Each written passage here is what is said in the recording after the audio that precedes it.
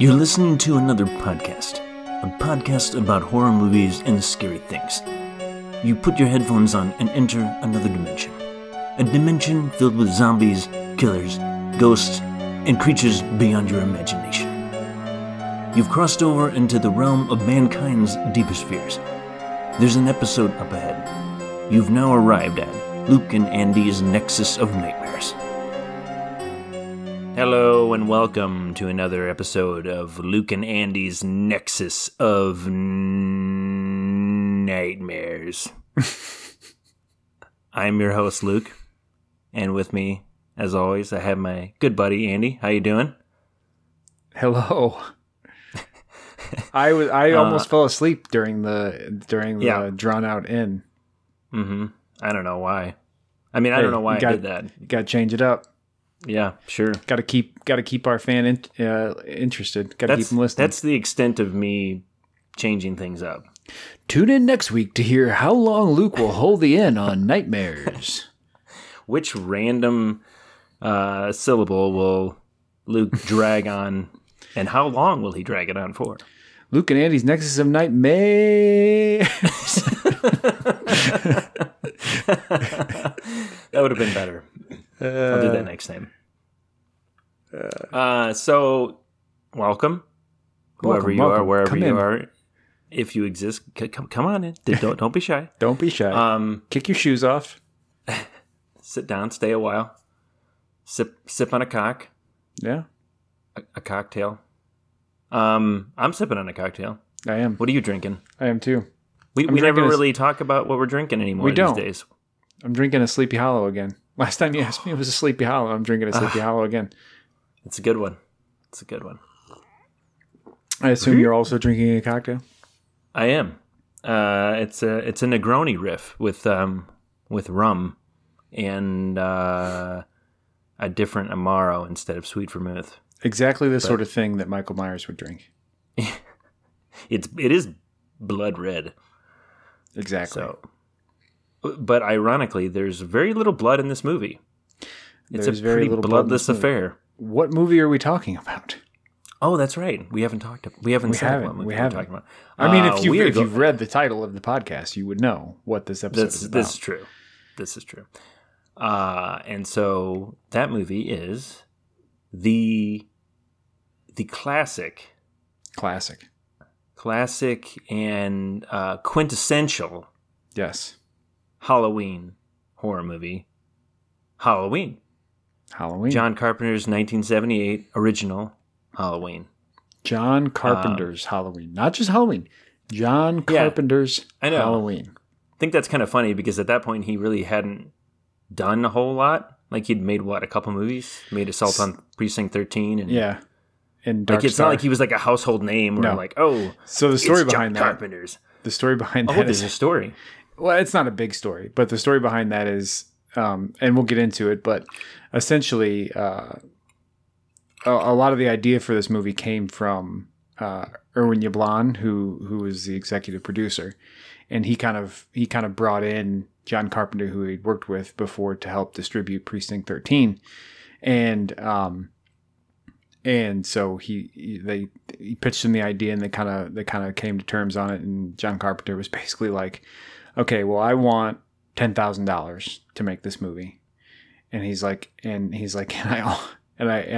want my name on it. I want it to be John Carpenter's Halloween.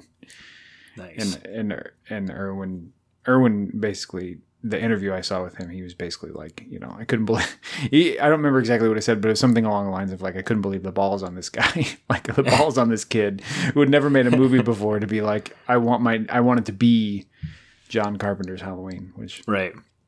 That's interesting. But that's where it is. But that's what we're talking about. Yeah, so we're talking about John Carpenter's Halloween. Yes. And so like you said, he made, I think, his salary was $10,000 for co-writing his then girlfriend or wife, Deborah Hill. His girlfriend, Deborah Hill. Okay. Yeah. She co-wrote it and produced it. But he co-wrote, directed, and did the music for under the name Bowling Green Symphony. Yeah. Or Bowling Green Symphonic Orchestra or something. Something like that, yeah. And so they made the movie for about $300,000, which is insanely cheap. Yeah. And it went on to gross like something around 70 million, I think, worldwide. Yeah.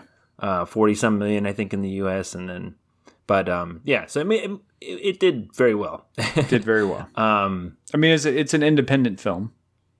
Right. It's a B movie. It's very clearly an independent film. Yeah. Like when you watch it. I mean, well, I say that, but I mean, I don't know. I think, I think it looks, I think it's shot pretty well. And the quality is still decent. There's a secret to that. There's a secret to that. But we can get into that stuff later. Okay. Should we talk about the plot too? Oh God. Well, this won't take very long. This won't take very long. It won't take long at all. Yeah. And if you don't know the plot to Halloween, come on. If you don't know the plot to Halloween and you're watching a horror podcast, get the hell out of here. It's been around for 43 odd years or something. Yeah. So basically, the beginning of the movie it's a POV shot, and it's like it's outside, it's watching like this young couple inside this house smooching, and then they go upstairs, and then a minute later the dude already did his deed, apparently, because I don't know what happened to him. He was very quast. That's quick and fast. Yeah. He was very fast. Some kind of an American Pie situation happened in that bedroom. Or he got shut down, but he seemed satisfied coming down the stairs. Well, and she was completely nude by the time she was completely nude. Michael gets up there, so yeah. So spoiler, it's Michael. Spoilers.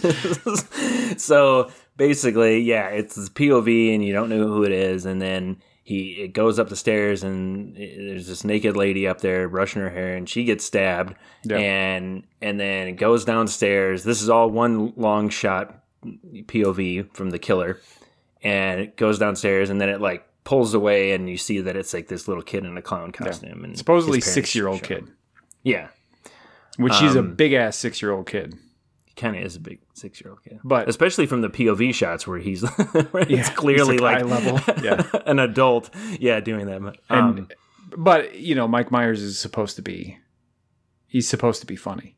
No, Michael Myers is supposed to be like large stature and imposing. Yes.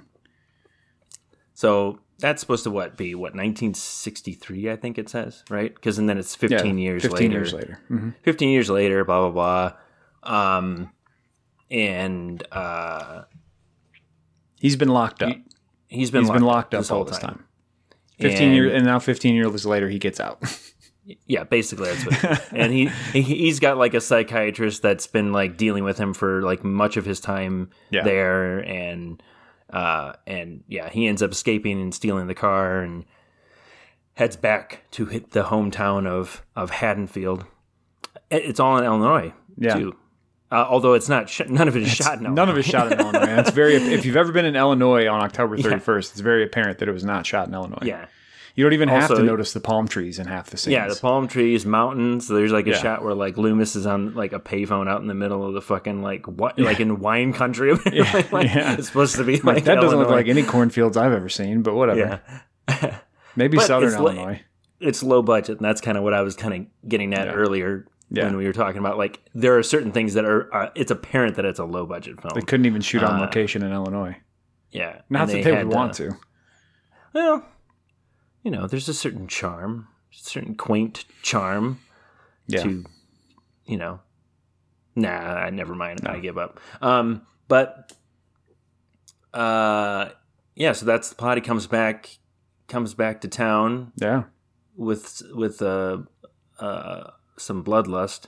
Yeah. And you're introduced to, Jamie Lee Curtis's character, Laurie Strode.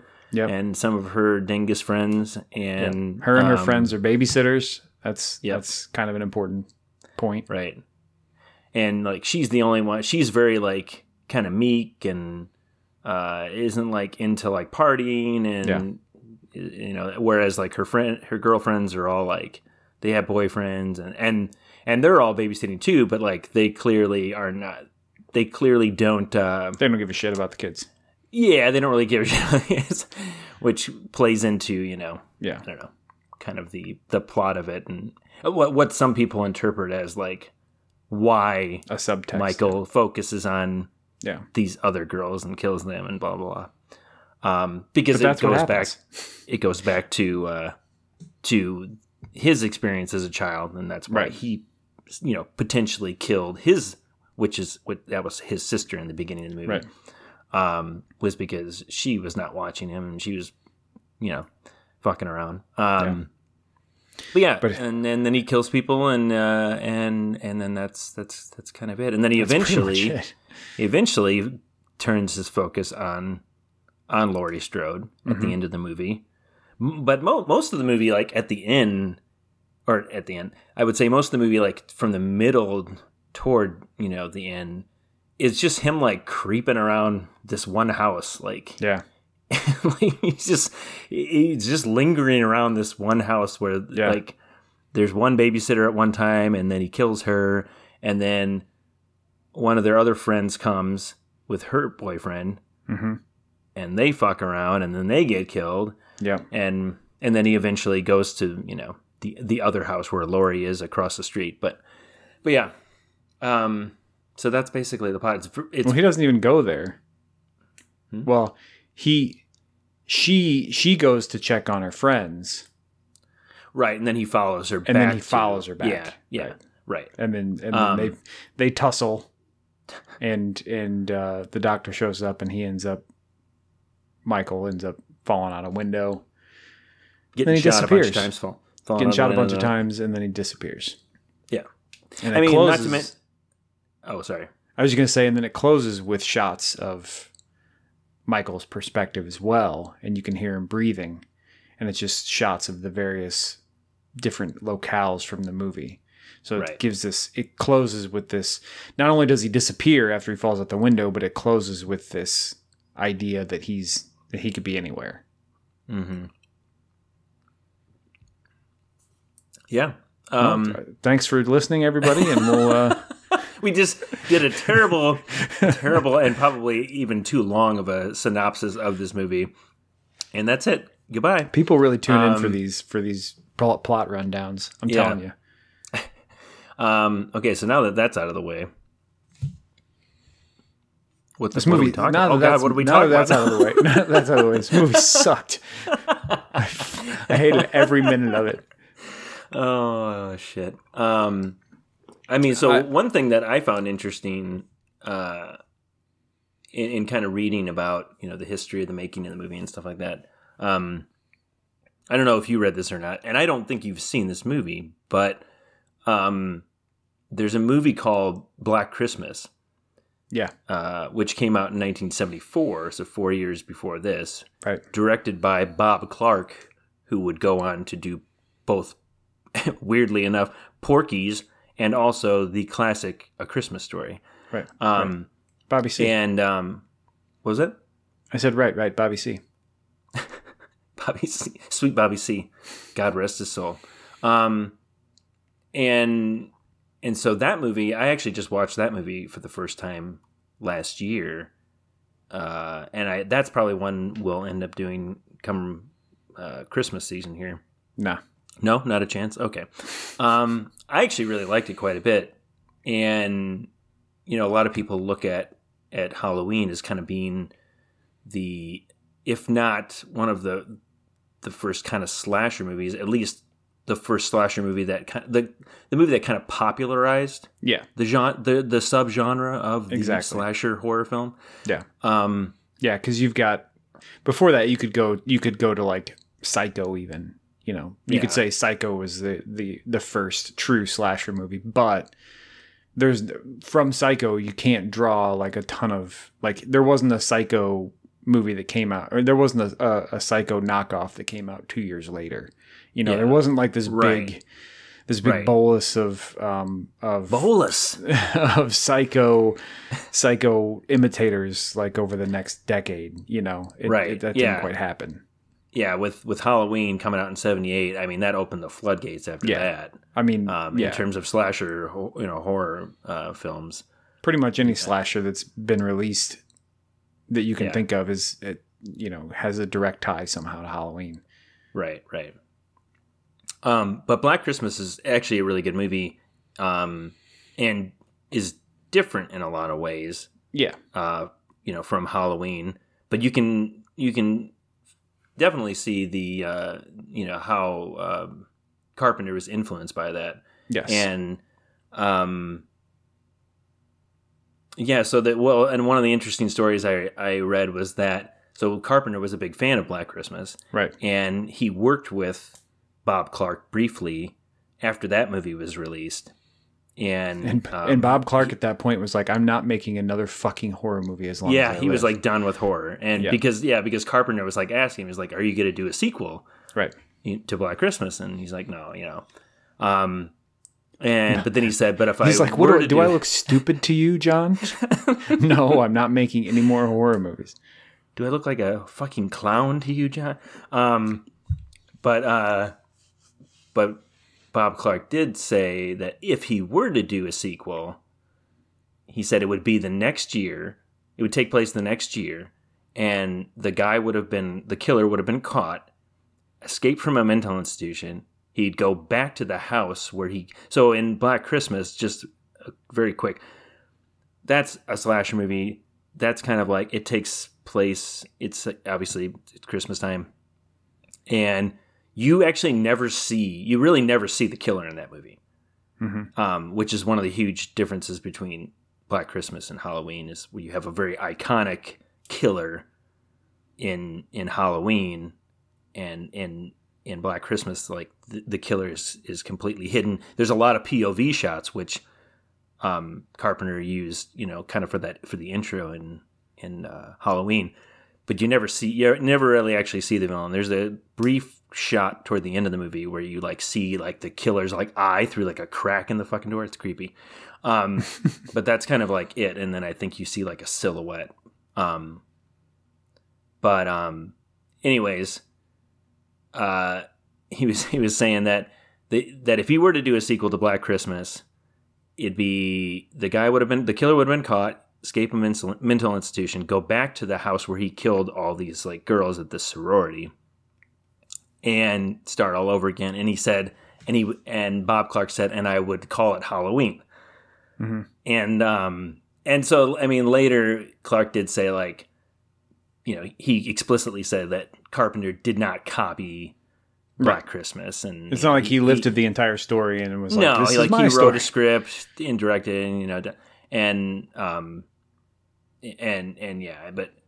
but he's he said he liked the movie and probably was influenced by it, but he said he didn't. He certainly didn't. I mean, he explicitly said that John Carpenter did not copy the idea, right. But yeah, I mean, you have never seen Black Christmas, right? No. Okay. Yeah, that'll be one I think we'll have to check out. I like that one quite a bit. It's creepy. What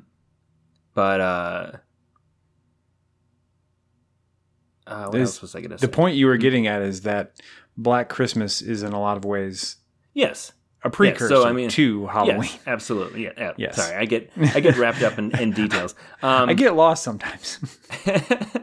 Forget who I am. But yeah, so I mean, so while a lot of people think, a lot of people think that Halloween is essentially the first slasher, but you could draw a line back to Black Christmas, and then even further, you could draw a line back to Psycho. Absolutely, yeah, for sure. Because Psycho was a huge influence on this movie as well. Mm-hmm. So I'd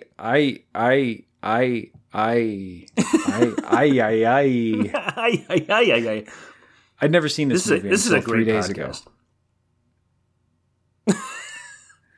I'd never seen this movie until 3 days ago. You didn't. You did not. Which is, I would have been shocked by that fact if not for months ago when we were working on our other podcast about cocktails and music. We did Jaws, and you hadn't seen fucking Jaws then. I hadn't seen that either.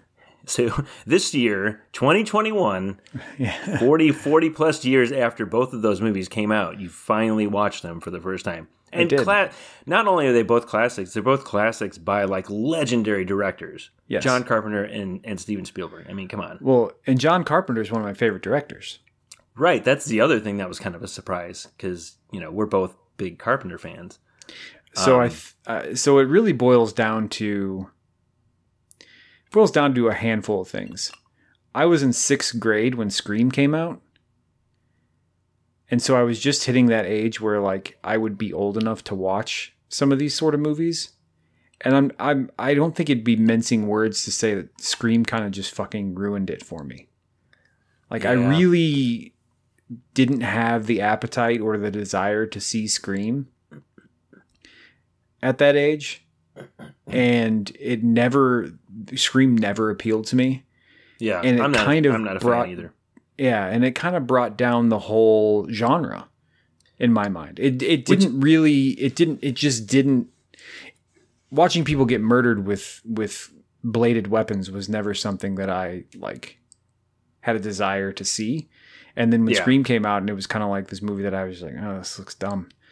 Yeah, it added to that, and so then I never went. I never had a desire to go back, and then it just was one of those things where it just never really was in a position to watch it, or it just never really came up. Yeah, I mean, I'm not the biggest fan of slasher films either, and I think we've talked about this kind of before, but like slasher movies are kind of strange. Yeah. They're just so, in terms of horror movies, they're just kind of, there's just something strange about it because there's a lot of times there's just not a whole lot of there's not much of a plot. It's literally just like someone going around killing people. Right. And it's like, it's kind of weird. Like, right. It's weird that, I mean, I understand like the appeal in a sense. And like, I know like, there's a lot of people that love that shit for whatever reason. And there are some good examples of them, for sure. But it is kind of a strange genre where it's like it's literally just like people getting murdered, right? Like with very little else going on in terms of plot. And Halloween and many of its sequels are certainly guilty of that. Where like they do, right. There are so many sequels to this movie, right. and very few of them advance any kind of plot, add right. any kind of characterization, And so it's just more of the same of like this guy killing people. And it's like, okay. I mean, for me, I think the problem I had with Scream was that it was two things. It was Matthew Lillard. It was Matthew Lillard. And it was that speech, that whole speech that was everywhere that was like, these are the rules you got to follow when you're in a horror movie. It was like that too hip. Piece. Was it like too like hip for you? Like it was very self-referential. Yeah. Which it's very meta. Which is fine, like, but I don't know. For some reason in that case it kind of rubbed me the wrong way. And the scene at the end where you find out that it's him and the other guy and they're like stabbing each other to like I just found that really disturbing. And the fact that they were supposed to be like teenagers or whatever, like I don't know, it just freaked me out. And I just thought it was weird and dumb, and I don't know. It all gave me a weird feeling. I didn't like any of it. But it was mostly Matthew Lillard. He's awful. Okay. And I hate David. I also hate David Arquette. I won't lie. I really, really hate David Arquette. Like a lot. Do we? Can't stand his face. His sisters are okay. Are they? Anyway, not really. It's funny though that you talk about how like Scream was kind of like kind of, pun intended, killed kind of like that kind of the horror genre for you at that time because it resurrected the whole slasher genre. in a way like it totally like resurrected the horror genre, like horror did super well in the 80s, and then for whatever reason I think people were kind of burnt out by the early 90s or so, and a lot of the stuff being released in the early mid 90s before Scream was like kind of was just not very well done horror, and it was like Yeah. going straight to video, and Yeah. then it just didn't, for whatever reason, like production companies and producers and stuff like that just didn't look at it as a money making kind of machine. Yeah. And then Scream came out and it was huge at the box office, and which Halloween had a similar effect during its time. Like we said, it was it wasn't maybe as big. Horror movies were still, I don't know. You'd kind of gotten over the Universal monsters and then you got your Alfred Hitchcock stuff in the 50s and 60s and by the 60s and 70s things were getting a little more sparse. You had some really great horror movies, but you had a lot of just really bad stuff too. And Halloween was one of the movies that kind of turned that back around, and brought it back into the high gear of the 80s, where there was just a lot of that, and home video obviously, where it's just a lot of opportunity to make stuff and a lot of stuff that had a grassroots kind of build and things like absolutely. And you could make movies cheaper. Like I feel like starting in like the 60s and 70s and stuff. So you had a lot more of these like independent kind of, films. I mean, Texas Chainsaw Massacre came out in 74 too. And then even before that, you had, obviously Night of the Living Dead in the late 60s. But go ahead. I was gonna segue. Do it. Segue. I was just gonna say, so you mentioned that Halloween is a B movie, and it is for a lot of reasons. The budget was minuscule for the time. I mean, it was nothing. $300,000 was nothing. Yeah. But it doesn't always come across that way, for the most part, and I think the two reasons for that are number one, and it's kind of like 1A, 1B. Number one, John's vision as a director, and to some extent also, is it Dean Cundy? Oh yeah, Dean Cundy. Yeah, the two of them and the way they stage some of the shots, is amazing. Yeah. And you've got that, and then you've got 1B. They spent, of the $300,000. I don't know if you heard this figure. Of the $300,000, they spent $70,000 on Panavision Steadicams and film. Yeah. To shoot this thing with, which was like high. I mean, that'd be like $1 million low budget indie movie renting out IMAX cameras, spending their entire budget on IMAX cameras in this day and age, and just like having this it's not a very good analogy because IMAX isn't quite the same. It doesn't give you the same, like, if anything, is more cumbersome to work with than probably the Panavision. The Panavision the Panavision gives you cool, interesting, smooth shots, whereas the IMAX is just a big, different aspect ratio that's very cumbersome to work with. But that really made the movie look very professional.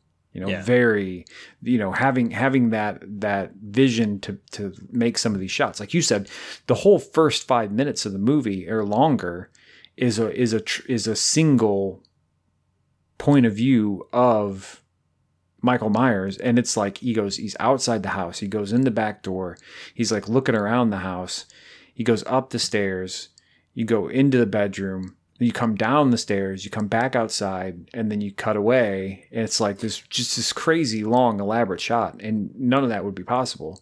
Number one, the idea of it, and number two, the execution of it without those things. Yeah, and that's the very first thing in the movie, and it sets the pace for the whole film. Yeah. Yeah, and I think those POV shots, I mean, we talked about, they were done in black for fuck's sake. Yeah. I can't talk. Black Crystapine. Whatever it was you were about to say.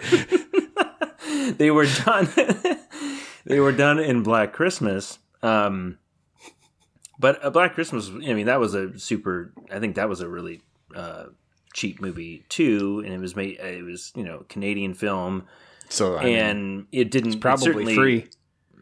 So that was not, that didn't reach the popularity and the exposure that Halloween obviously did. So a lot of people, watching Halloween for the first time probably hadn't seen stuff like that, Yeah. And the whole Steadicam thing. I'm not sure what was like I'm not sure when that became something that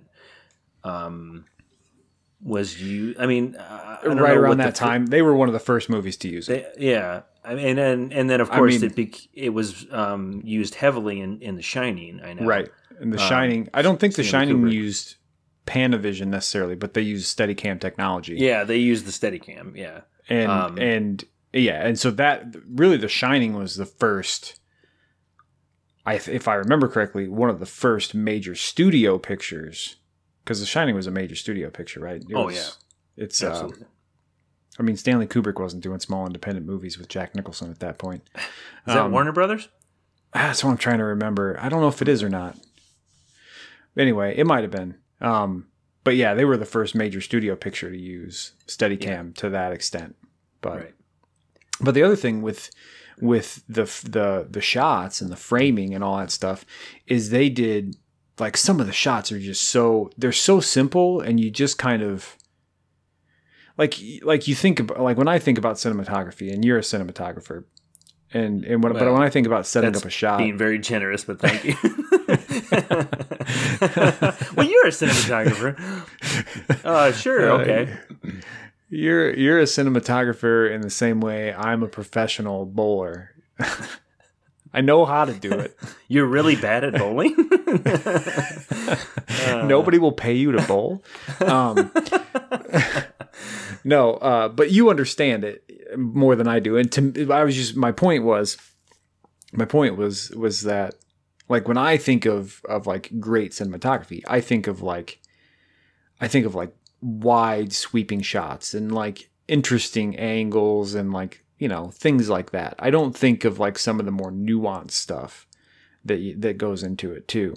But one of the things with this movie, and I don't know if maybe it's a sign of good cinematography, good directing, or if it's just cool, but like they just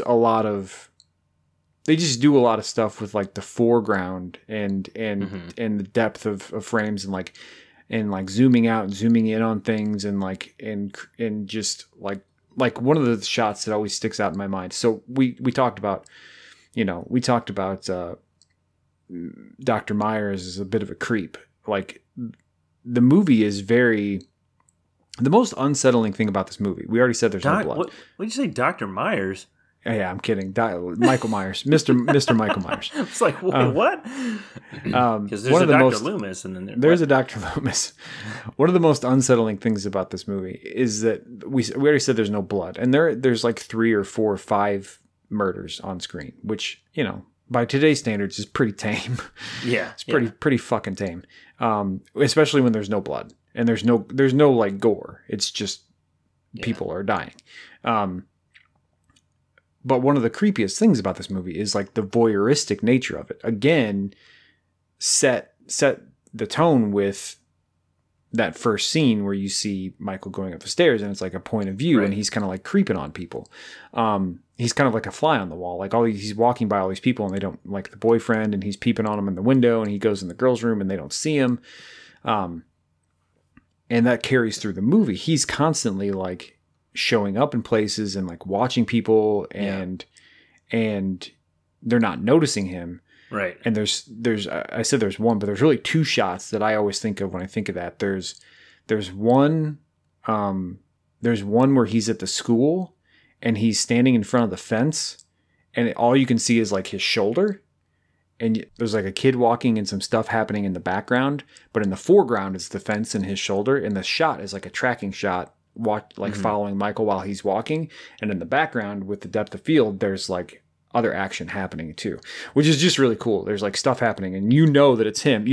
And this is well before you see like his mask or his face or anything like that. You just see the shoulder.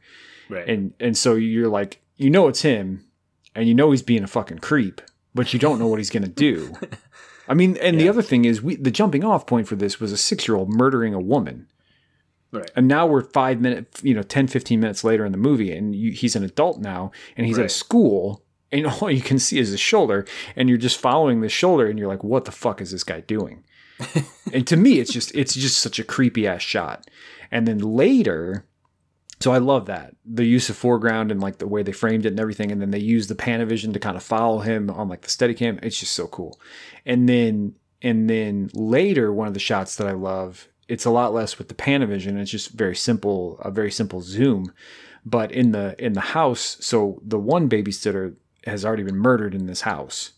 And now the house has been empty, and another girl and her boyfriend come by thinking that the babysitter is gone and left to go find her boyfriend when really she's dead. And they start like making out on the couch, and it starts with a shot of them on the couch. And it just like over the course of like 30 seconds, just like pulls out while they're making out. And the next thing you know, like his shoulder and the back of his head just comes into frame, and he's just standing in the hallway. And you just see like his shoulder while they're like doing their business. He's just standing there, and you're just like, what the fuck? Right. And then it's the same thing. You're like, what is he going to do? And then they cut and they go somewhere else. And you're like, okay. And there's so many times like that where they just drop it. I think, they have it's great. I think that's one of that's what I always found really enjoyable about this movie. And something that I don't really see them do a lot in other horror movies and other slasher movies, I should say, is like he just kind of takes his time. Like he takes his time and I love like just how he will appear in the background of a shot. And then the camera will move, or the actor will kind of come in front of the camera, and then he'll be fucking gone. Like, and he'll disappear from the shot.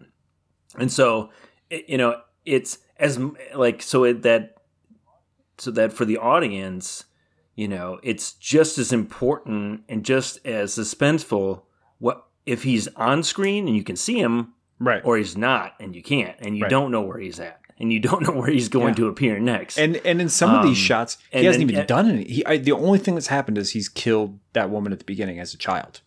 He hasn't. Some of this stuff he hasn't even done anything yet, and you're feeling that. Right, and there's a lot of it. They draw it out. They really draw out the murder of the first girl. Like there's, she's in the kitchen in the house at one point, and he's in the background, and then she spills something on her clothes, and she goes outside to this, like, it's like a separate little building. It's like a little shed, but it's got like they call that a laundry washer and dryer. And she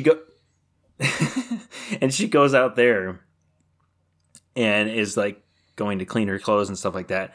And stuff happens out there where he's like, he kind of appears and disappears, and like you're just, and then she gets like stuck in a window. So like the door gets locked, and she gets stuck in a window trying to climb out, and you're like, she's dead. Fuck, she's biting it now. And sure enough, like, she doesn't. She gets out of that situation. Like the girl that she's babysitting comes and helps her, and they go back to the house, and you're like, what the fuck? Like they really string you along and kind of like tease you and like create a lot of suspense. Because, I mean, I was just going to add to that and say John Carpenter, when they were filming it, John Carpenter and somebody else, they used to talk about it as a rubber band. How far can you stretch the rubber band before you're like, you're sure it's going to snap? And that was how they thought of the suspense. Like, how far can we stretch the suspense? And to me, I think that's one of the reasons that it worked so well for me watching it now as opposed to then, because honestly, they don't do that a whole lot. When she was out of the window, she'd have been dead. And in 99.9% of every movie that's made today, as soon as she got stuck in that window, she's dead. Didn't happen. Right. She kept going. Yeah. And there was like at least one or two other times where you're like, she's dead. That first babysitter, you're like, she's fucking dead. And she wasn't. Right. And then when she finally does die, you're just like, you're just transfixed. You're like, oh shit. Yeah. So her death was, and so I guess I'll just talk about that. Her death is the first like death in like 40 minutes after the first death on screen. It's pretty late in the game, right. And it kind of kicks off the whole rest of the movie. And so she's like you said, she goes to the laundry room and she does other stuff, and you kind of see Michael a couple times. And it's just so she's going to leave to go get her boyfriend and bring him back to the house. She's pawned off the kid that she's babysitting with Lori. And now she's going to go get her boyfriend and bring him back to the house so they can be alone. And so she goes to get in her car, and the door's locked, and she's like, "Oh, the keys."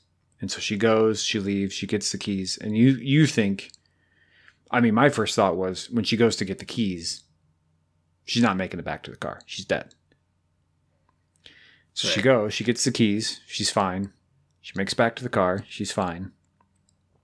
She goes to open the car door.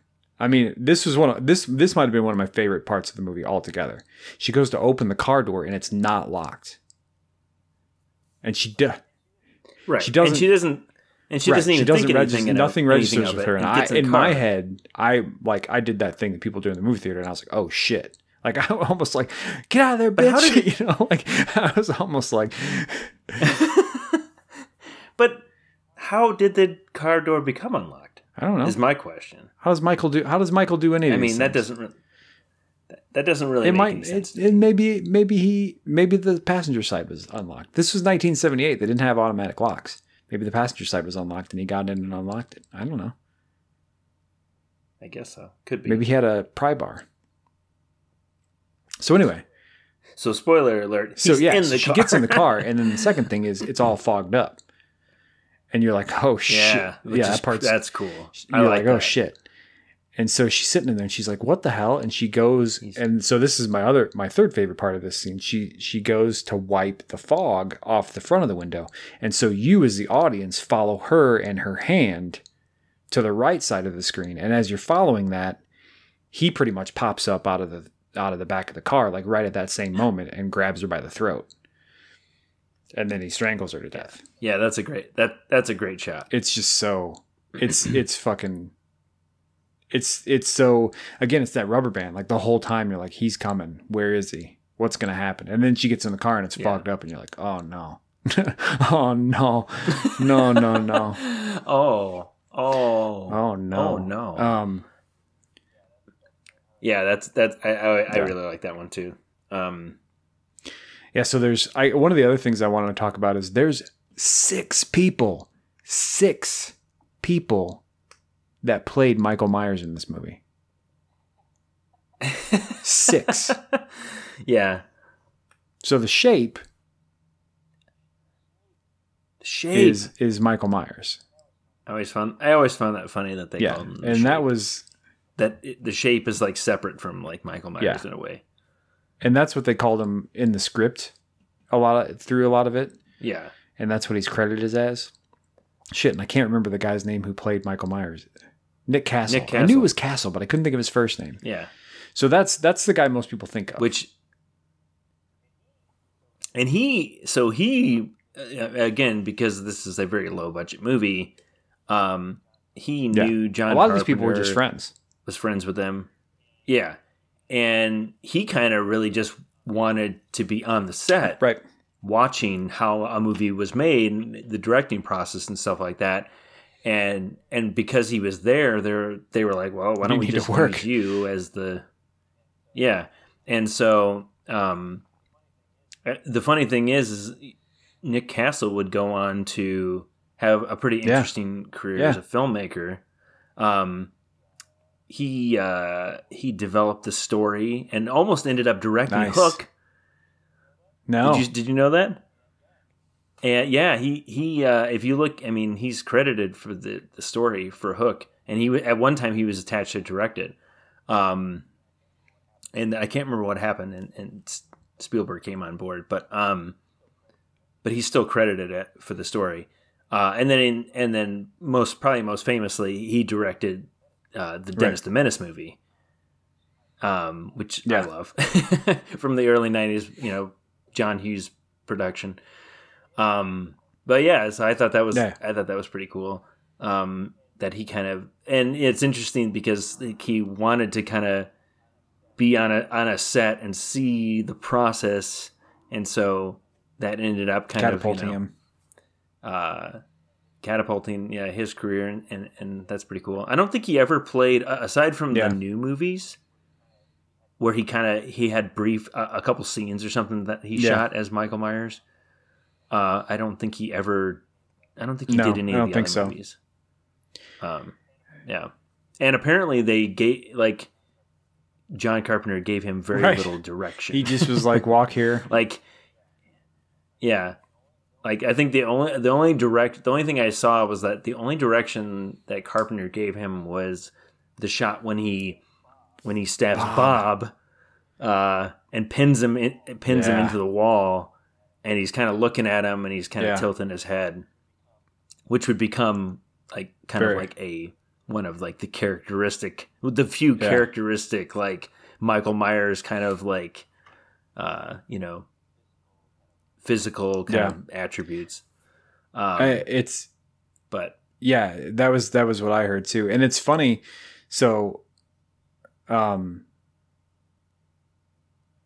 I feel like Michael Myers there's not a lot of characterization to him.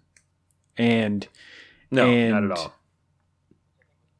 Which I think was intentional. But the thing is, going back to your point about how he's kind of just around, he's kind of just like hanging out for like a huge chunk of the movie. He's just like lingerer. He's just there and hanging out. And I feel like that is the characterization. I feel like the characterization is whatever he is. So it's clear that he's just a loiterer. Whatever he is, he's a loiterer. Whatever he is, he's fucking nuts. He's like absolutely nuts. Like he does not. He may have a murderous intent. He clearly does, and we'll never know what that reason is. But clearly, the inner workings of his brain, he's like, there's something there that he's processing. Like through the whole movie, he's like watching and following, and there's like you just get this sense, and that's what I love about it, is like it doesn't have to be very complex or anything, but you just get a sense that he's like because of how much he's watching and following and kind of watching these kids, it's like he's processing something. Like there's something going on up there, and you can't know what it is. It's unknowable. Yeah. And then when that scene hits and he kills Bob and he stands there and he just kind of tilts his head, it just lends further credence to that. Like he doesn't even really quite understand it, but he's processing this stuff somehow for some reason. Yeah, I mean, almost like a child, something. Like a dog looking at something, where you're tilting your head and you're just like, yeah. And that's why I love how slow it is, because I feel like his character is like, it's almost like it's just like his character is very slow. Like Michael Myers is very slow, both in his his movements. When you never see him running, and also in just like his approach to like you said, like we were talking about, he stalks the first lady for a long time before he does anything, I feel like he's just doing a lot of thinking in his own way, trying to get somewhere, do something. But so Nick Castle is the Shape. So there's 5 others. Right. Oh, there's that's 5 what others. We're talking about. Sorry. And I have named them all. Oh, do it. I mean, Carpenter's one. He briefed. Right? I don't think so. Maybe. Oh, I thought Carpenter played him at some point in some way. What I don't know if it was like either it's his hand or it's his whatever. Close. So there's the hand. There's the hand. There's the face. The break. The kid, and the fall. The break. So the hand is Deb Hill. So Deborah Hill in the child section, she plays his hand. Oh, she yeah, takes when the she knife and grabs she the does the knife stabbing. and That's yes, Deborah yeah. Hill's hand. The face is Tony Moran. So at the very end of the movie, he pulls the mask up. Yep. You see Tony Moran's face. The break is Tommy Lee Wallace, actually. He was the production designer. He was also a close friend of John Carpenter's. He had two spots in the movie where he essentially played Michael Myers. The first was his hand when he breaks the window of the car. They had a wrench taped to his hand, and he used it to slap the window and break it. So he did that. And then at the end, the door to the closet that Laurie's hiding in was designed to break a certain way, and they only had one, and they didn't have enough money for another. And so Tommy Lee Wallace was like, I'll do it because I know how it breaks, and I don't want, he telling Nick Castle, he's like, I don't want you to fuck it up, and then they're all pissed at you because we don't have another door. And so he dressed up as Michael Myers and did that scene. And then the kid, obviously, was the young Michael Myers. And then the fall was the stunt guy. There was a stunt guy who had to do that final fall out the window. Fall out the window. So 5 different people played Michael Myers in that movie. That's funny. So yeah, talking about Tommy Lee Wallace though, so he would go on to direct Halloween 3. He was initially supposed to direct Halloween 2, but he didn't like the direction that the story was going in, apparently. And so while we're on the topic of that, it was like Halloween was never meant to have a sequel. But it did so well that the producers were like, well, we've got to do another one.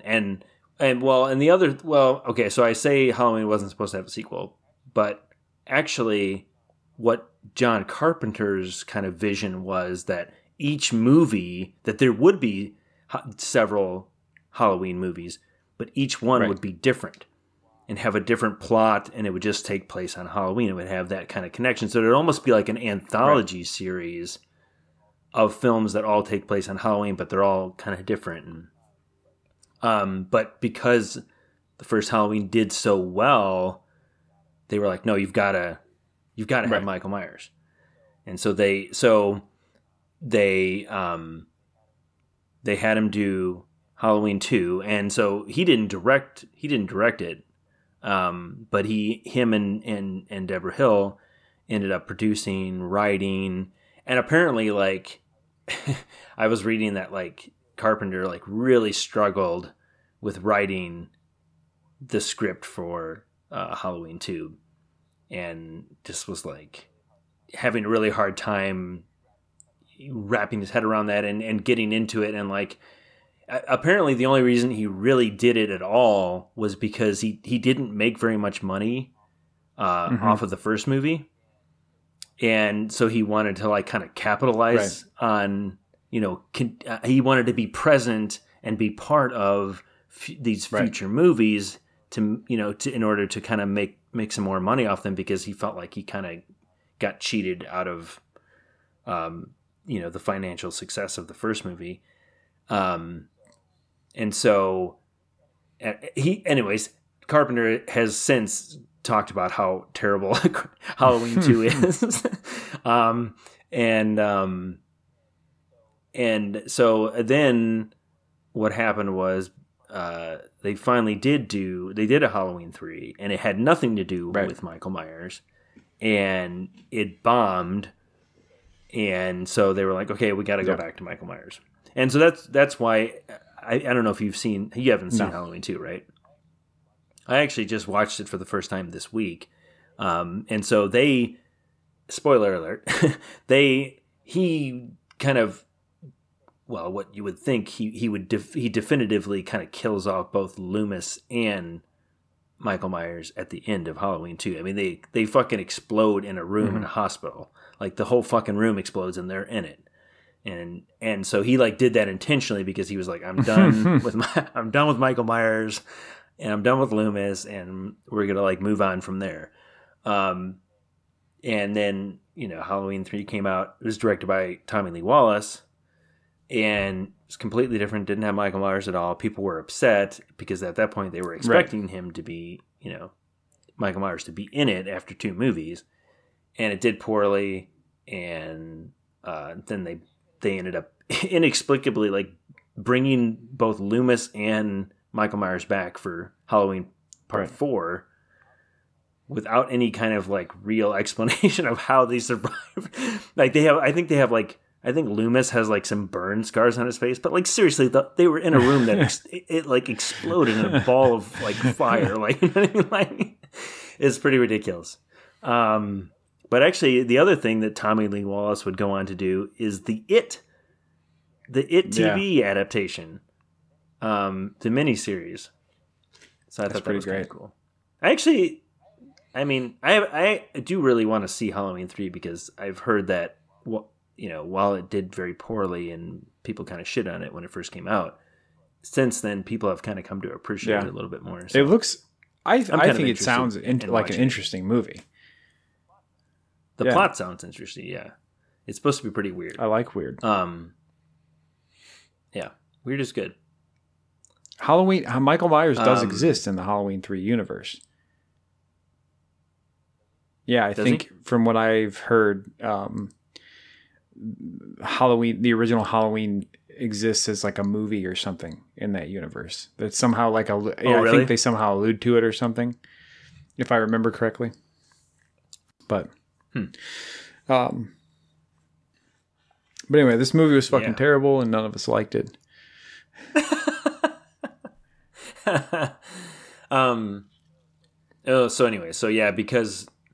Because Halloween 3 did so poorly, Carpenter ended up dropping the franchise. I think him and Deborah Hill sold the rights, and then they continued to do more Halloween sequels, and they were mostly pretty much all terrible. Can you imagine making something so iconic and then just being like, just fucking take it from me? I don't even... Yeah. I mean, you just get tired. I know you just get tired of it at some point. I mean, that's how we'll feel with this podcast when people finally come and want to buy it from us and take it over because it's so iconic at that point. But yeah, it's just crazy that, so really John Carpenter gets a ton of credit for Halloween. I mean, it's John Carpenter's Halloween. But really, Deborah Hill was a huge part of it. Huge part of it. She had a very successful career after Halloween, too, as a producer. But she was a huge part of it. She wrote a lot of the script. And, I mean, it was from the sound of it, her and John really, really kind of split the duties on writing the script. And then from that as well, you also have Irwin Yablon, who was the executive producer. He played a huge part of it too. So he so John Carpenter, as we said, pretty much made 2 movies. He made Dark Star, which was like a space. It was like a pre-Spaceballs. It was like it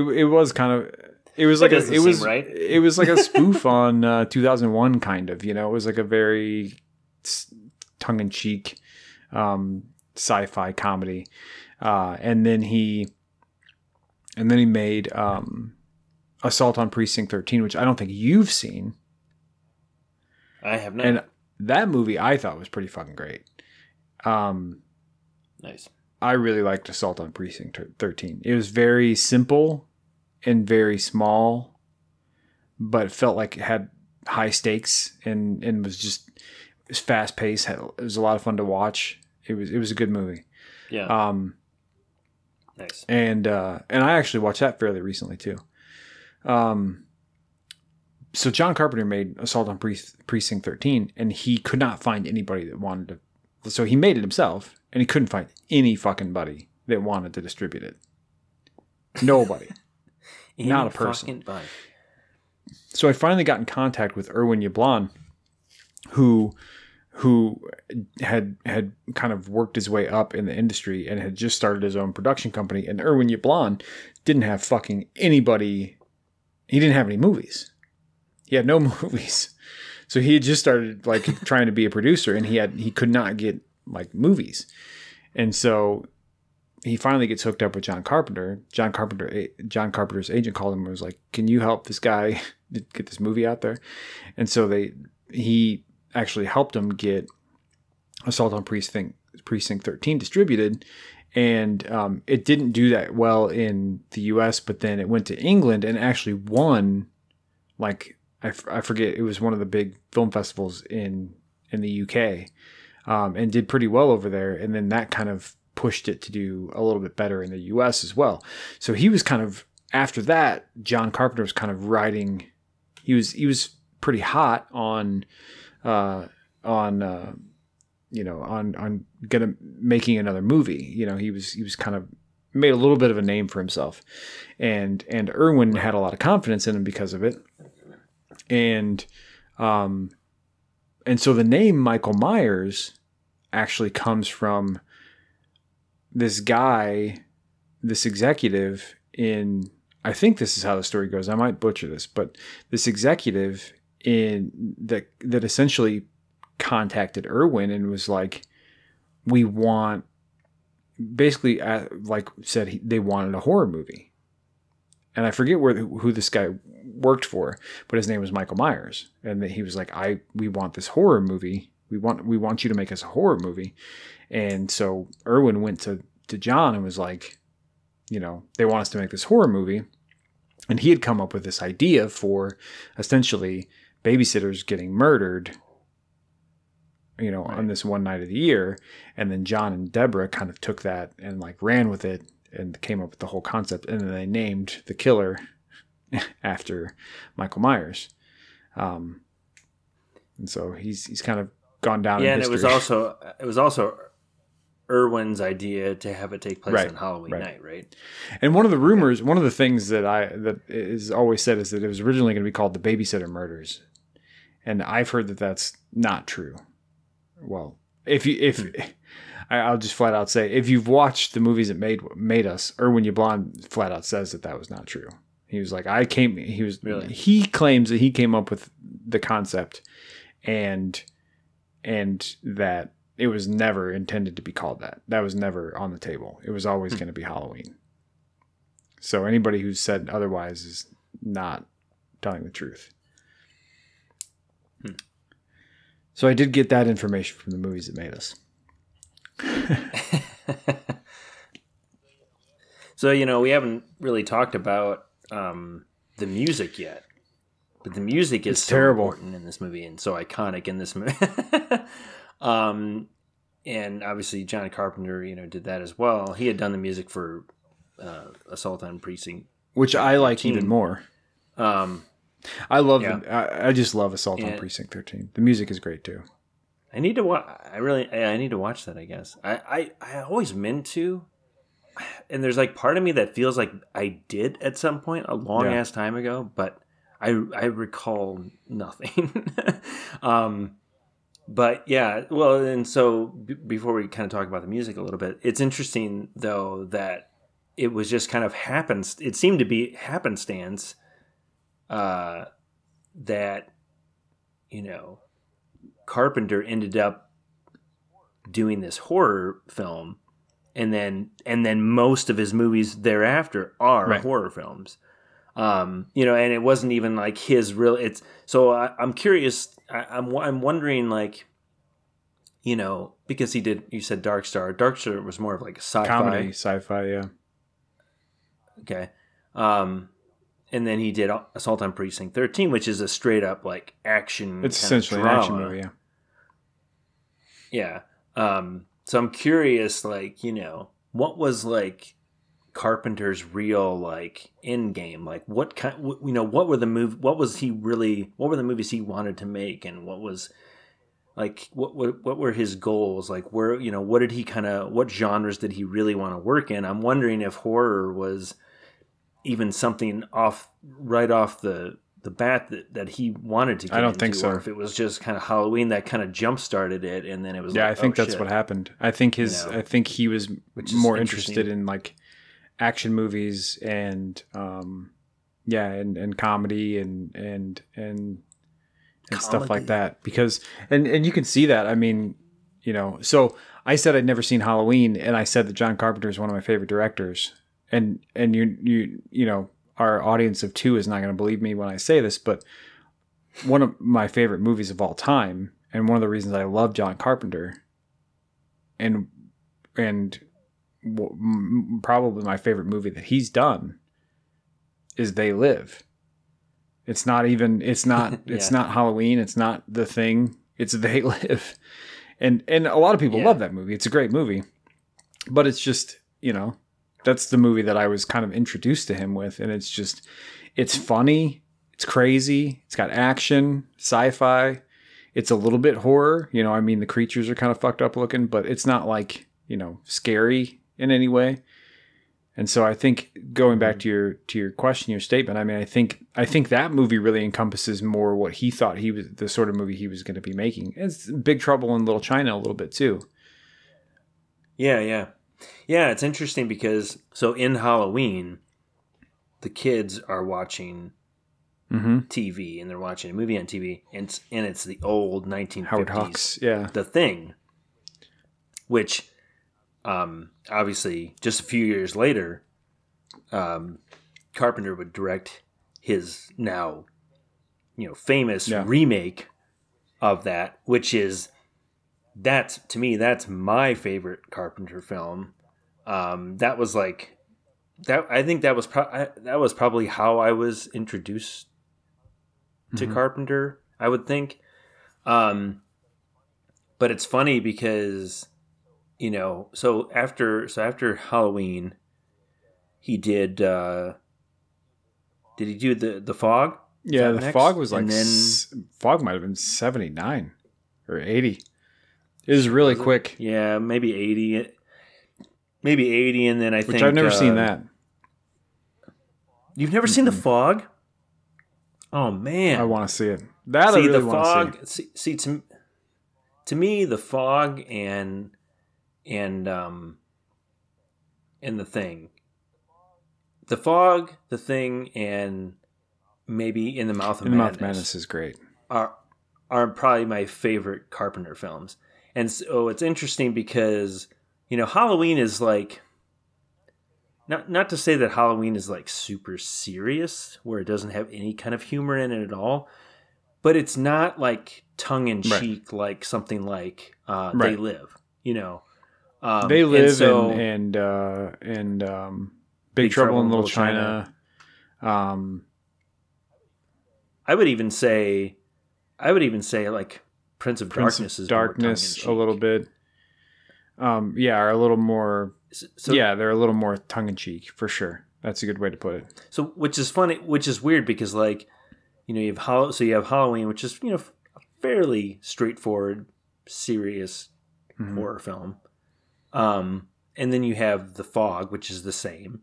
And then you have The Thing, which is, I mean, The Thing is very, like, there's humor in it, but it's very just like, you know, it's very just it's like... It's his most, like, full-on... To me, it's his most full-on, big dark, budget, dark horror movie. Yeah, like there's no like. I mean, it's a serious horror film with like a lot of atmosphere. It's like Alien in the Antarctic. Yeah. Exactly. And so you have those string of movies, and then. He kind of starts. He starts to change around like in the mid '80s, and kind of he's doing stuff like Prince of Darkness. He's doing stuff. See, like and that's where I hit. So you like those Big Trouble three, in Little China, Halloween, Fog, and The Thing, and then that's where I hit my stride. Where I'm like, oh man, Prince of Darkness, Big Trouble in Little China, and They Live. That's like, sign me up for that movie marathon right there. I love Prince of Darkness. I mean, as far as horror movies go, Prince of Darkness might be my favorite. And I don't know if it's because it's tongue-in-cheek or what. The idea of like just a giant vat of liquefied Satan inside of a church, it's the concept is so absurd. And yet he pulls it off somehow. Yeah, I never got into Prince of Darkness. I think it was just one that I didn't really watch until later on. And then when I did, I don't know. It never clicked with me, and I don't know why. It's got Alice Cooper in it. I do love They Live. I mean, They Live is ridiculous. Yeah. I mean, it's got like a 12-minute but holds barred fight scene between Keith David and Roddy Piper. Rowdy Piper. Rest in peace. I fucking love Roddy Piper in that movie. Oh my god. And Keith David. But yeah, but I mean that's a fun movie. And just ridiculous, over the top. To just like that to me is like just like pure 80s, like that's pure 80s. Just 80s cheese and just like, but I mean, you know, it also is very like I mean it deals with interesting like themes and stuff, you know, as well. And it's a good satire. But then Big Trouble in Little China, for whatever. I mean, I do love Kurt Russell. But that movie, I don't know, that for whatever reason that movie never I never latched onto that big time either. All great Saturday afternoon movies. They are great. I mean, they're fun in that sense for sure. And then you got In the Mouth of Madness, which I like. I like that one too. And that's probably his last good I like movie. that one because it's Lovecraftian. It's very, it's very unnamed, unseeable horrors sort of thing, which is just really cool. Yes. That is, that's definitely a very, Lovecraft inspired movie. And Sam Neill is great. Man, I think that I don't know when that came out. Like 90, I was gonna say 3. Yeah, and I think after that was like that was it. Yeah, like he took a nosedive. His I mean, a lot of those guys. A lot of those guys did. I don't know. He independent horror, like 80s B movie person. That's terrible. He had a really, really solid career. I mean, he's still now he's really focused on making music, and he's still doing really well with that regard. But some of his contemporaries that did similar things with independent horror movies around the same time did not last nearly as long. Like not even 1 or 2 movies, and then like this guy, Stanley Kubrick made that Shining movie. What did he do after that?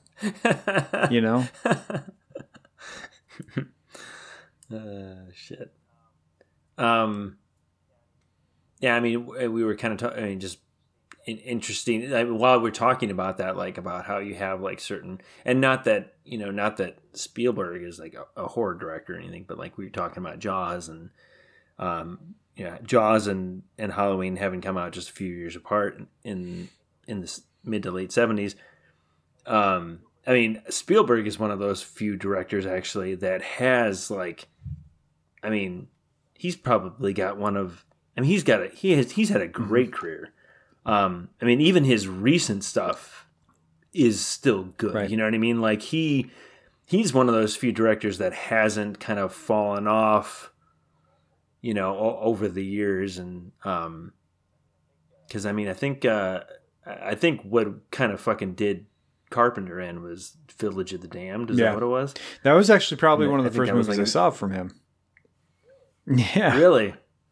That's interesting. I've seen it, but it's been a really long time. When I was probably, I don't even know, a young teenager, maybe 12, 13, 14. Especially during the summer, it must have been around that age. I would watch all the like weekday matinee horror movies that they would have on like TBS and stuff. And they would play all kinds of just random shit. That's where I saw Gargoyles for the first time. That movie, you should look up Gargoyles. It's from like the 60s or 70s. It's so weird.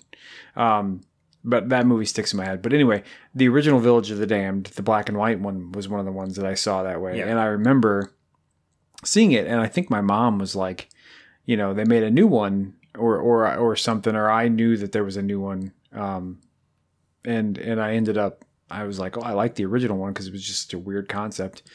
And so I ended up watching the new one, or the new one came on TV shortly after. And I remember watching it. And I didn't know at the time it was John Carpenter. And I probably shortly after that saw They Live.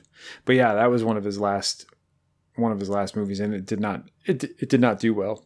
It was right before Christopher Reeve got paralyzed. Yeah. And it was like him and Kirstie Alley. It was such a weird cast.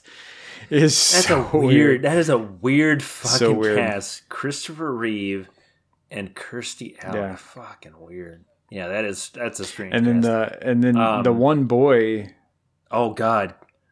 Oh, and then he did Vampires and Ghost of Mars, and oh God. I actually would like to watch Vampires. I haven't watched it, if ever, in a long time.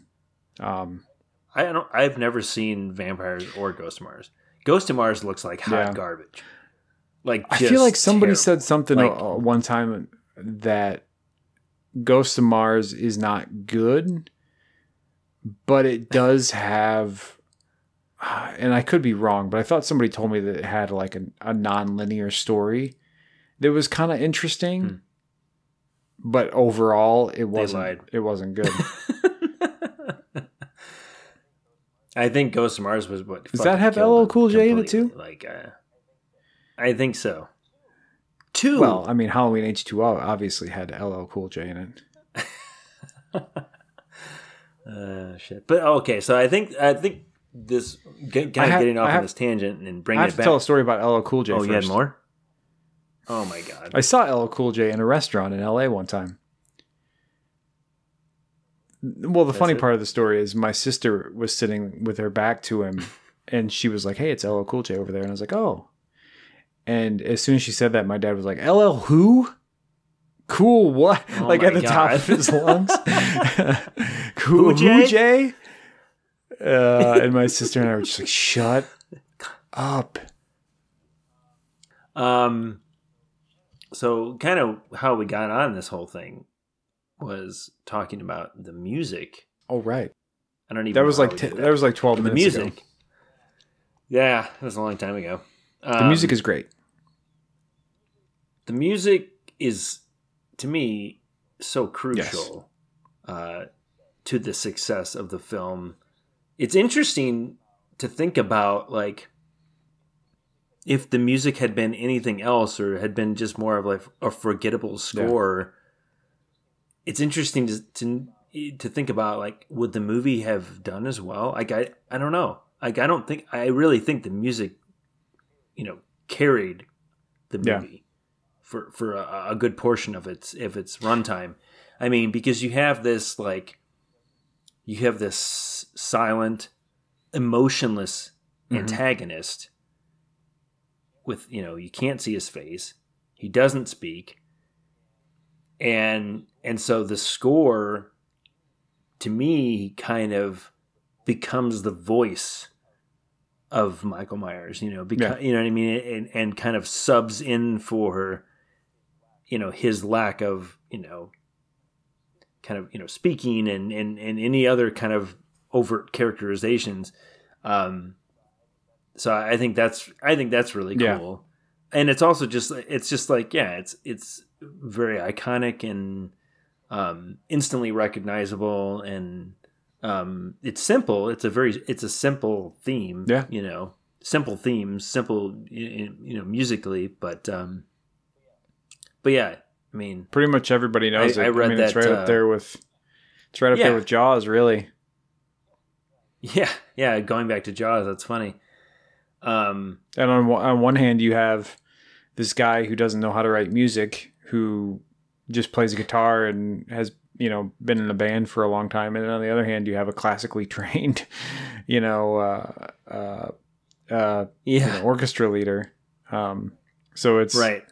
That's composer. Funny. So it's interesting how that works, but yeah, it's an amazing score.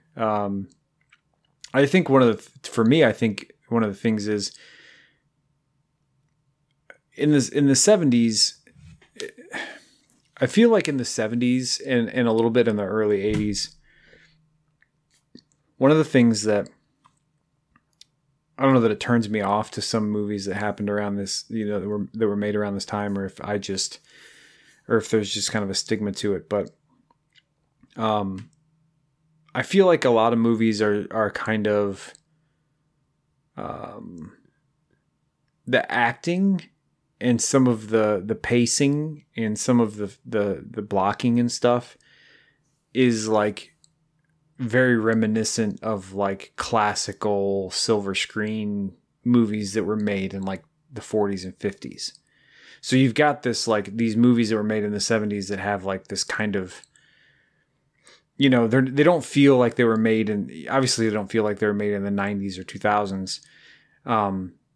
But they also don't necessarily always feel like they were made in the 70s or 80s. They feel like, like some of these people are a little more stiff, like they were in like the 40s and 50s type movies. Very just like classically trained and very, and Halloween isn't quite there, but I feel like it still has some of that, like kind of, some of the acting and stuff feels a little dated now. Yeah, for sure. And the movie itself is very classic. There's not like a lot of technology. There's not a lot in the movie to indicate that it's 1978. I'll put it that way. There's not like a huge, there's not huge special effects. There's not like huge set pieces. There's not like anything that you're just like, oh, this is, to indicate to an audience, even in 1978, that, hey, this movie is taking place in the modern day, other than the fact that these people are relatable and you can tell that it's supposed to be 1978. I think even the wardrobe isn't overtly kind of like cliched 70s. It's a little more subdued. It doesn't like draw attention to itself. Yeah. You know what I mean? Like, and I think some of that, which I think, I was going to say, I think a lot of the people just wore their own clothes. They did. Because they were trying to which makes save money. It more authentic because, a movie made in 1978 where they're putting people in wardrobe, they're going to come out wearing like these ridiculous, like super trendy outfits and stuff. You see it in movies all the time. Right. Yeah. And I think even for an audience at the time in 1978, I think that the fact that the score was not like a symphonic score and that it was, synth and that it was kind of simple and that it was kind of like, it was in a lot of ways, it was one of the most cutting edge, modern, maybe even futuristic feeling parts of the movie because it was synth and it was kind of, a little bit more out there, a little bit different than you would typically hear in a movie at the time when a lot of stuff was being still classically scored. That it kind of made it work all that much better. And I think that's one of the things that really resonated with people is that it was just so different and it was so not only catchy, but different and iconic. And it did, as you said, really did give a voice to Michael Myers. And I think that's why it works so well. I mean, like I said, you'd be hard pressed to find anybody who doesn't know that song, if they heard it, to at least know, oh, this is from something scary. I don't know Michael Myers and I don't know Halloween, but I know this is from a horror movie. Yeah. I mean, it's universally, it's almost universally known and recognized. Yeah, because of LL Cool J's remix in Halloween H2O. Yo, it's Halloween. Michael Myers getting down with the green. God, it means Michael Myers is smoking weed. Down with the. I don't know. Oh my God. So I mean, we talked. I guess we talked briefly about it, but like, I am kind of interested to hear much like when you watch Jaws for the first time 40 plus years after its release, having it being so ingrained in pop culture. I'm curious to see, like, I mean, obviously you liked I really Halloween, liked it. But it's and it's, I mean, the thing about it is we've kind of touched on it, is that, like, it is a really tame, It's very tame horror movie. Like, you know what I mean? Like, and it's also like, it kind of just like, it does drag a little bit. Like, there is like a lot of like we talked about, Michael Myers takes his fucking time and like, and there's not a whole lot else going on. And, so it's definitely a different, it's definitely at a different pace than what, like, if you're not used to watching movies from that period, and if you've never seen that movie before, and you go back and you watch it for the first time, I'm kind of curious, like, what your initial, I mean, and we've touched on it a little bit, but like, what your initial reaction to it was. I thought it was awful. Yeah, I mean, I know you like it, and we've talked about it a little bit, but like, I'm curious to see, like, did because it's so popular, and because it's so much a part of like popular culture, like, I mean, that didn't take away from your experience watching it. I mean, no, and I thought it would. I mean, obviously, as a horror movie fan. So I have seen other Halloween movies. I did see Halloween H2O when I was in high school. I'm not kidding. And you and I did watch a pretty sizable chunk of Rob Zombie's Halloween, which I thought was just terrible. Yeah. I mean, we turned it off. I got no time for these movies that are just like degenerate, like entirely degenerate, just unredeemable. Like, every character is completely unredeemable, right. And like, it's just, there's nothing that, like, to me, that's a complete write-off of a show or a movie when there's no redeemable characters. Everybody sucks. People are just getting killed. Like, what's the point? And that's how I felt that movie was going. I was just like, there's no point here. Yeah, it was just awful. It was just like,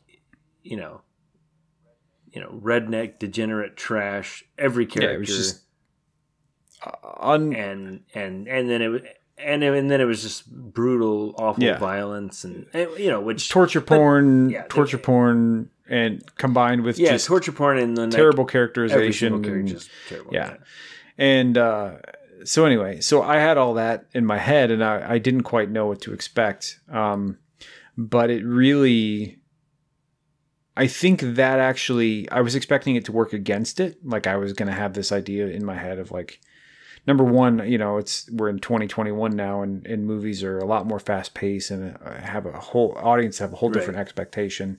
And I have different expectations. I mean, 1978 was well before I was born.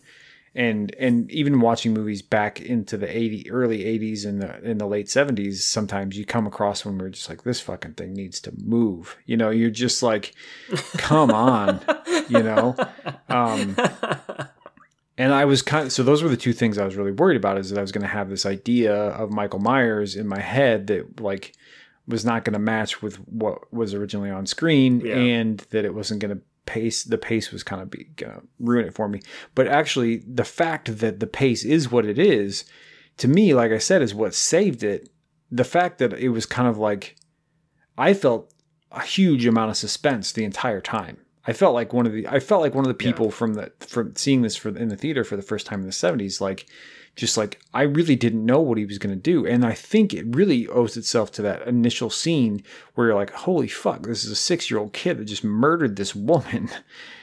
And then it just kind of like, the next scene is like the mental patients escaping, which is an awesome shot, by the way, when they pull up in the rain. It's just so everybody in the white tunics, and you're like, oh shit. Yeah.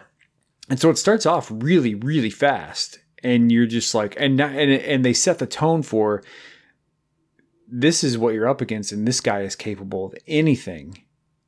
And then from there on out, you're just like, oh fuck. And then it's just every time he's on screen, you're just like, oh shit. And like you said, every time he's not on screen, you're like, he's got to be around here somewhere. He's got to be. And if he is, what's he going to do? And so that really just to me, that coupled with the cinematography and the directing that I mentioned earlier, just like there were just so many shots and stuff that I was just like, oh my God, that's so creepy. That's so like, it doesn't even have to be scary. It was just creepy. I think that's one of the things that everything that's come after Halloween has missed, is that Halloween was fucking creepy. Like, Michael Myers is not scary. He's a fucking creep. You know, that's the piece. Like, he's a creep, but he's scary too, because he's brutally violent. But every other movie that's come after has been like, oh, they're scary because they're killing people. It's like, no, like, where, like, it's got to be creepy. You know, you got to add that layer of creepiness.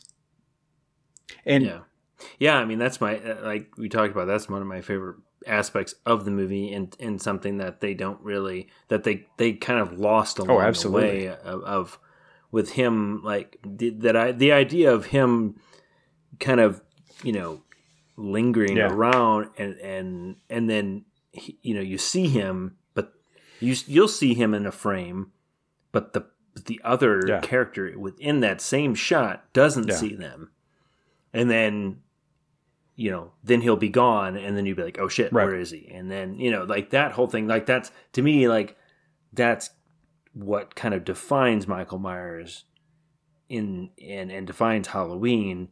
And it's something that I think they kind of got away from with, you know, a lot of the sequels and stuff like that. And the fact that he shows up, he appears and disappears in almost a supernatural way. Is like there's a shot, like there's a shot where she's looking directly at him out her window, and he's down on the ground in like the laundry, and she doesn't break her view of him. The only view that breaks of him is the audience's view from the camera angle. So you see him, it cuts to her watching him, it cuts back outside, and he's gone. Like, he literally, like, he just disappeared into thin air. You know what I mean?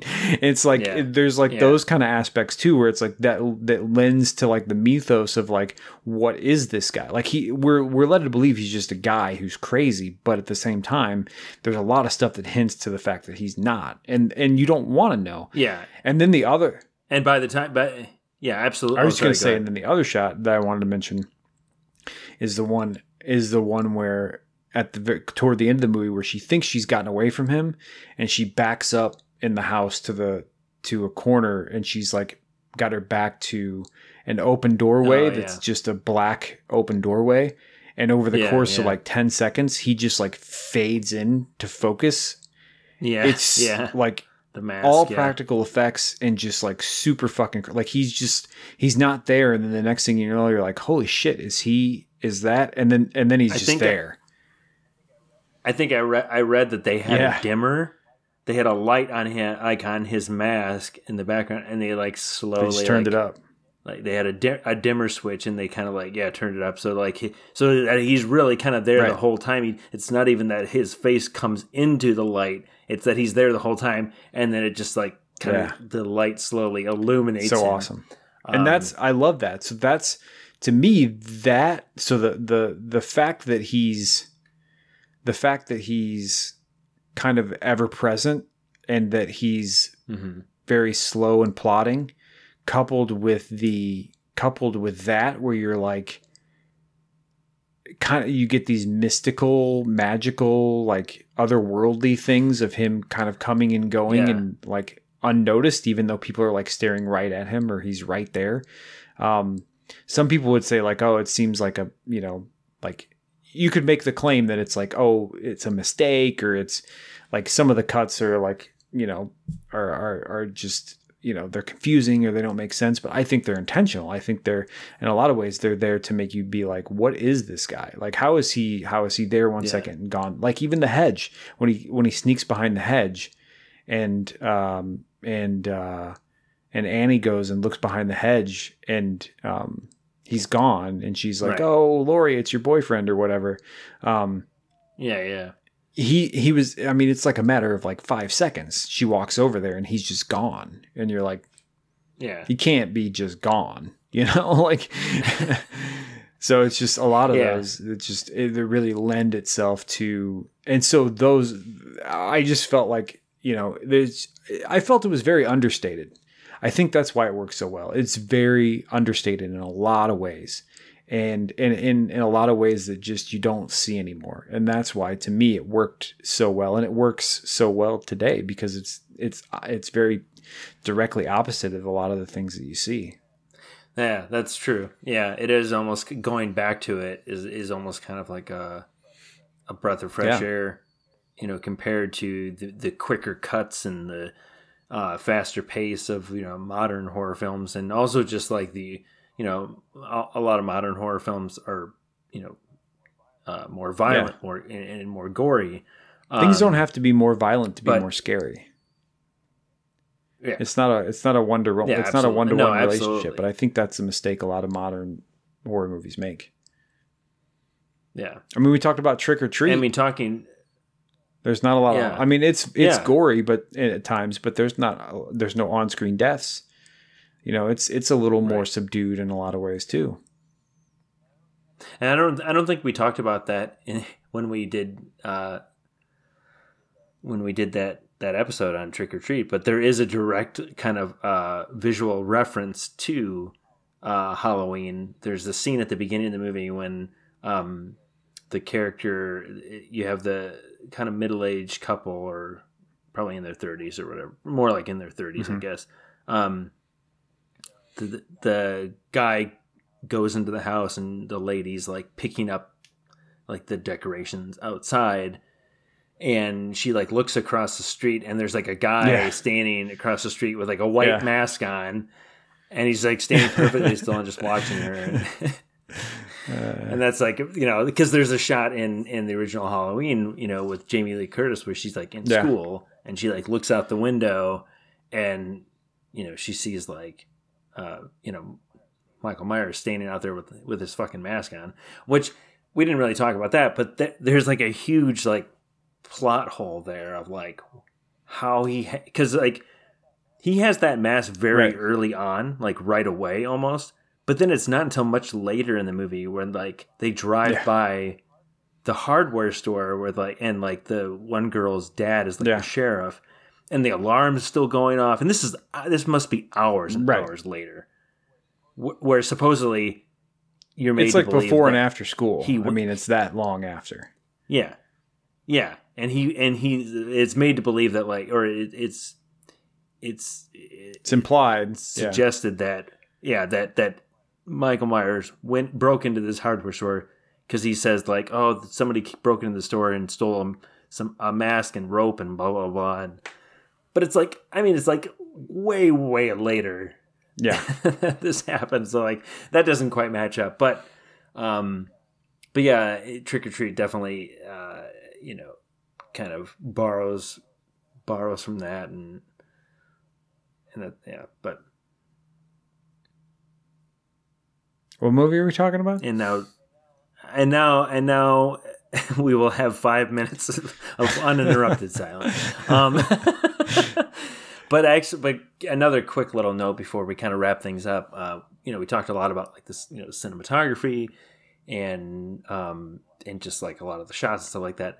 So Dean Cundey, actually, I mean, he went on to like have an insane career.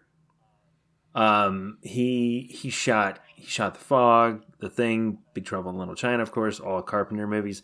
But then he did the Back to the Future trilogy. He did Who Framed Roger Rabbit. He did Hook. He did Jurassic Park. I mean, like the shit that he did is, I mean, the amount of classic films that he shot is staggering. Yeah. So I mean, I'm a big fan of Mr. Cundey. Cundey crew. But you're a member of the Cundey crew. The Cundey crew. But I mean, think about that. Like, worked with, I don't know if he did. I don't know if Jurassic Park was the only Spielberg film that he did. But he obviously, so he worked with Zemeckis there for Bobby a while, and so I mean, he had a pretty damn good career there. But yeah. That's Halloween. Was there anything else? Is there anything else you wanted to talk about in regards to Halloween? I don't think so. Yeah, I think that kind of wraps it up. I mean, I will say, like, even after everything we talked about, I certainly appreciate the movie on a lot of levels. It's not my favorite. It's not even my favorite Carpenter film, but I do appreciate it, and I still enjoy it. It's a very simple movie, but it manages to, in its simplicity, be very iconic and effective, and so there's obviously something to be said about that, and it started a long career in horror for John Carpenter, so I'll take it. I'll always be grateful for that. Yeah, exactly. So yeah, but thanks for listening, and we'll scare you later. Scare you later.